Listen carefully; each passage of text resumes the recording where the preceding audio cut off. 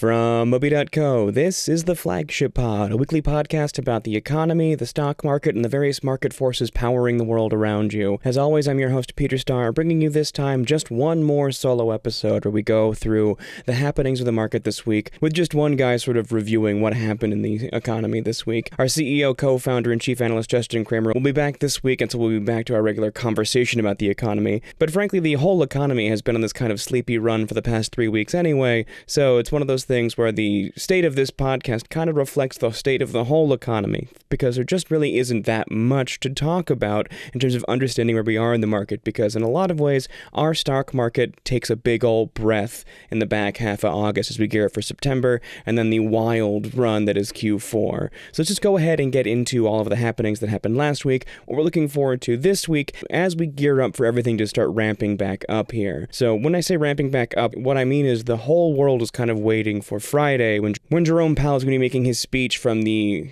annual Fed retreat at Jackson Hole out in Wyoming. This is the closest thing the Fed gets to like a State of the Union address, right? And it's the Fed's way of kind of giving us a look forward to what they're going to do for the whole year in terms of monetary policy. So the main thing the economy is going to be watching is just how hawkish Jerome Powell is going to allow himself to be during this speech. Are we going to see more and more tightening, or are we going to see, a relaxing Fed that's potentially getting very confident after the July CPI print that came out a few weeks back?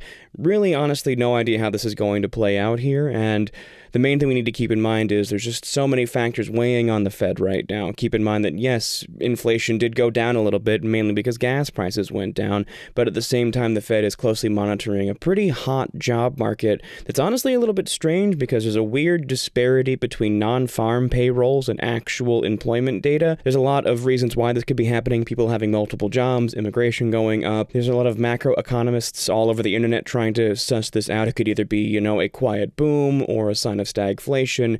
A lot of things remain to be seen, but the main reason the Fed is watching the jobs rate is because more people employed making more money means that more people spend money, means prices go up, inflation continues to rise. One of the tools the Fed has to curtail inflation is trying to disincentivize new hires, which seems a little bit backwards if you kind of monitor the economy from the ground level, but it's one of those things where a small amount of unemployment is actually pretty healthy for the economy, and we are in a situation where the labor market remains pretty strong for a lot of reasons, at least in certain sectors. Of course, if you're in tech or anything that's trading on the NASDAQ, you basically have a 1 in 5 chance of being unemployed right now, but that's more of a great reshuffle than anything.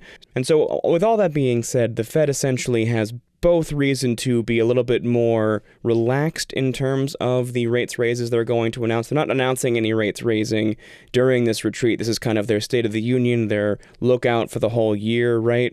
But it sets expectations for a whole year of monetary policy, and this whole reaction to inflation or getting inflation under control is based on those expectations. And so it's really important to see, through all this conflicting data, how the Fed sees their role in the coming year. Are they going to really pump the brakes on the economy and just say, let's have a tiny little recession just to make sure things don't get out of hand? Or are they going to say, we've done our job here, inflation was kind of transitory, we just started a little bit too early, theatrically dust off hands, walk away, that sort of thing. And so the main thing we can guarantee is that the market will absolutely overreact to that. Meanwhile, on the ground floor here in our stock market, we're obviously seeing this little rally we had post-CPI kind of lose little steam, which is a little bit expected. No matter what, inflation is still, 8.5% higher than it was last year, which is basically 4 times what it should be, and companies are still feeling a lot of pressure. It's just when you get any kind of positive trend, you're going to get a little bit of a bull run afterwards. Of course, if the CPI comes out again and inflation is down even more, you'll probably see a similar kind of bull run kick off, but that's obviously not happening until mid-September when the next CPI comes out, and that's probably not going to be as big as this bull run, considering it's sort of like the second time this news happens. I think one big theme from this month is going to be the second time something happens, it's never going to be as big, which is literally the whole meme stock movement, right? Because last week we saw this pretty wild spike and then collapse of Bed Bath & Beyond stock off of meme stock interest driven primarily by Ryan Cohen, who's the chair of GameStop and also a significant shareholder in Bed Bath & Beyond, who made a filing showing some pretty aggressive options calls he put in that he almost immediately sold out of. Bed Bath & Beyond stock was briefly up 400% in the last month. It's now down, and then it closed on Friday down 70% on the day, with more potential of going down further on Mondays. This, of course, played out across just 3 days, and unless you were really glued to Twitter, you might have missed the whole thing. Bed Bath & Beyond as an actual company is, they're in a lot of trouble, but they certainly are not in a collapse as a business sort of position yet. But this is a situation that definitely doesn't help. We don't anticipate that stock going back up after this, despite all of the folks across the stock social media space trying to recapture the magic they had with GameStop and saying they're going to, diamond hand their way through this. It's just one of those things where it didn't last as long and it wasn't as cool as it was the first time around. So, of course, there's some people who managed to make a lot of money timing this perfectly, but if you are in a position where you're only able to make money if you time your trades perfectly, that's not necessarily a good trade. So, we didn't cover this at all. We're covering more long-term narratives right now because there is genuinely a lot of long-term stuff happening. Of course, last week we saw the Inflation Reduction Act finally get signed into law, which basically caused a bunch of green tech stocks absolutely go ballistic. We were very excited, of course, to see one of our old favorites, Plug Power, go absolutely ballistic, as hydrogen is a huge staple of a lot of the subsidies the Inflation Reduction Act is putting out. The cool thing about the Inflation Reduction Act is that it's focused more on subsidies, carrots, rather than just like blanket spending, hoping for the best. It's focusing on good businesses and good labor practices that sort of lead to long-term healthy economic growth. At the same time, people who are a little bit more hawkish on spending should be happy to see that it's literally 20% of the original Build Back Better plan, which was a $10 trillion spending plan. This is a $2 trillion spending bill that's spread out along a long scope. But the main thing we're focusing on here is just industry by industry. How are growth stocks going to be affected here? One of the big winners is going to be Plug Power. I mean, they're already a huge winner. They did get a little overbought in the middle of the week, but the thing that we need to discuss about Plug Power, pro members of Moby.co can obviously read the report we put out on Friday, but if you missed that or are not a pro member, feel free to hit up Moby.co/go and get a free trial just to get an understanding of where we think Plug Power is going to go from here. Long story short, there are these new tax credits being offered to companies that meet certain labor requirements and are also producing green hydrogen at a certain rate, and it's basically $3 a kilogram if you do super well, and if you're kind of mediocre at it, like the worst it can be is 60 cents per kilogram. So basically, companies are getting as little as a 10% and as high as like a 50% discount on their actual margins for the actual product they produce, green hydrogen, right? So for Plug Power, if you look at their old earnings call, this basically means that these tax credits put all 4 of their core industries right within their break-even ranges. They can still, since they're emerging technologies and there's obviously a lot of room for error, there's potential for them to not be at break-even until about 2025, but they're essentially right there hitting break-even, hitting profitability with their current green hydrogen tech,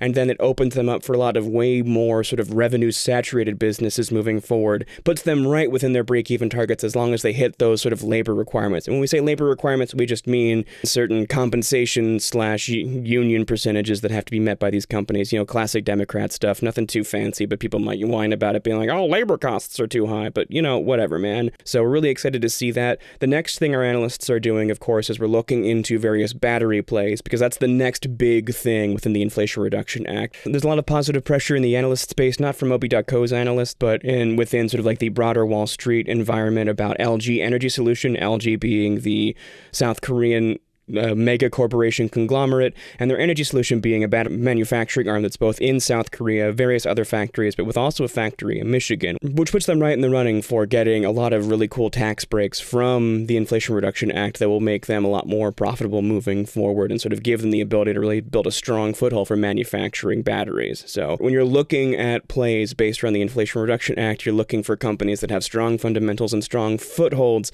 in industries like, say, green hydrogen, the way Plug Power is, batteries, the way LG Energy Solution is, solar, obviously, and wind. There's a lot more really complex subsidies in there as well that we're looking into, but it's really exciting to sort of watch a lot of development come into this space now. Capital is going to flood this space, though, so we're only going to be looking at really well-established folks, because there's always a potential for people to get a little too excited, overinvest in the wrong kind of business, and have these things sort of like crater out. So we're excited to see that long-term narrative.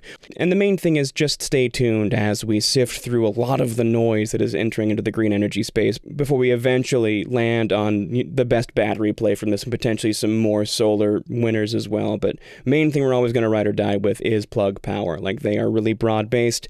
They're really well diversified already. They already have 4 killer markets that they're basically hitting break-even at now. Well, remains to be seen. We'll see their next earnings report and see how they lock that in. But we're really excited to see them grow through that. And we're just really excited to see this kind of investment, given that there's just not much other kind of development narratives during this bear market period. Speaking of which, it's getting more and more easy to call this, a full-on bear market again as we watch the bull period of the last 3 weeks really lose steam.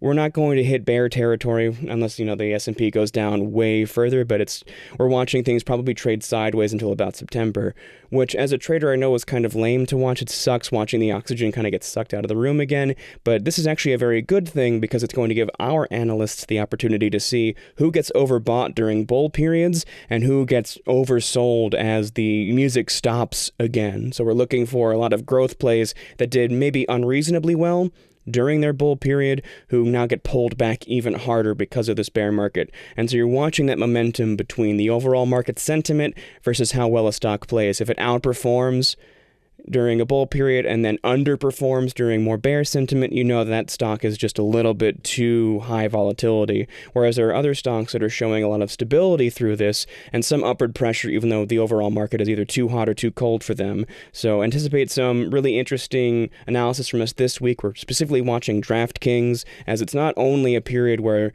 they had some really good news and popped off during the bull period, they're not getting sold off too terribly much during the reemergence of bear times. And furthermore, this is kind of a calm before the storm period for DraftKings, as we anticipate the NFL season being a really big period for them as sports betting matures within the American market, specifically within football and fantasy football betting. The amount of things you can bet on in American football now is staggering. Just the amount of stats people chug down in these sports. So we're really excited to watch DraftKings potentially pop off. I mean, that's an old pick from our chief analyst, Justin Kramer, that's been performing, before last November was performing brilliantly, and then when the rest of the market started freaking out over inflation, got a little oversold. And so it's one of those things where it's going to be a long-term hold as the market decides its volatility, right? And so that's the thing we have to keep thinking about as you think about maintaining, trimming, and diversifying your positions. You're finding those stocks that potentially have those moments where it's right before things are set to pop off for them,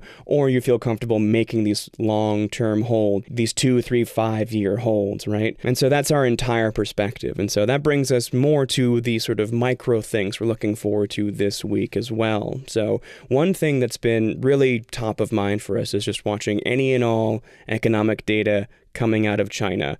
And so we're trying to see more just how shaky the Chinese economy is, because if they're starting to feel a lot of the pressure on the real estate and monetary policy side too, that is a very big leg of the table of the economic order getting kicked down from under us, which can have some pretty deleterious effects down the line. So the main micro moment we're watching is Tuesday when JD, another Chinese e-commerce titan, puts out their earnings. And so we're going to be very eagerly watching that to see how well they do. JD is kind of the weaker kid brother of the Chinese tech scene. Like, they're not quite an Alibaba, but it's one of those things where they can still give us a lot of really important information at a pretty critical moment in the market as we, again, just watch the fundamentals that are happening in China right now. It really remains to be seen. Things could just be quietly cooling off in China as opposed to like on the verge of like actual collapse. Their whole economic system obviously works very different from ours. Does their central government actually have enough power and authority to sort of curtail a Lehman Brothers style collapse? Does it not? I don't know, man. I'm not here to tell you that I know anything about any kind of macroeconomics, let alone Chinese macroeconomics. So we're watching that closely, but we're in one of those situations where you can't really predict these cycles that are happening in the Chinese market. Other than that, it's also a big week for chips, as NVIDIA and AMD are going to be reporting earnings later this week. And so we're still wondering how supply chain pressures are weighing on these stocks. We're wondering how the new Chipset Act is going to be responded to by these chip manufacturers.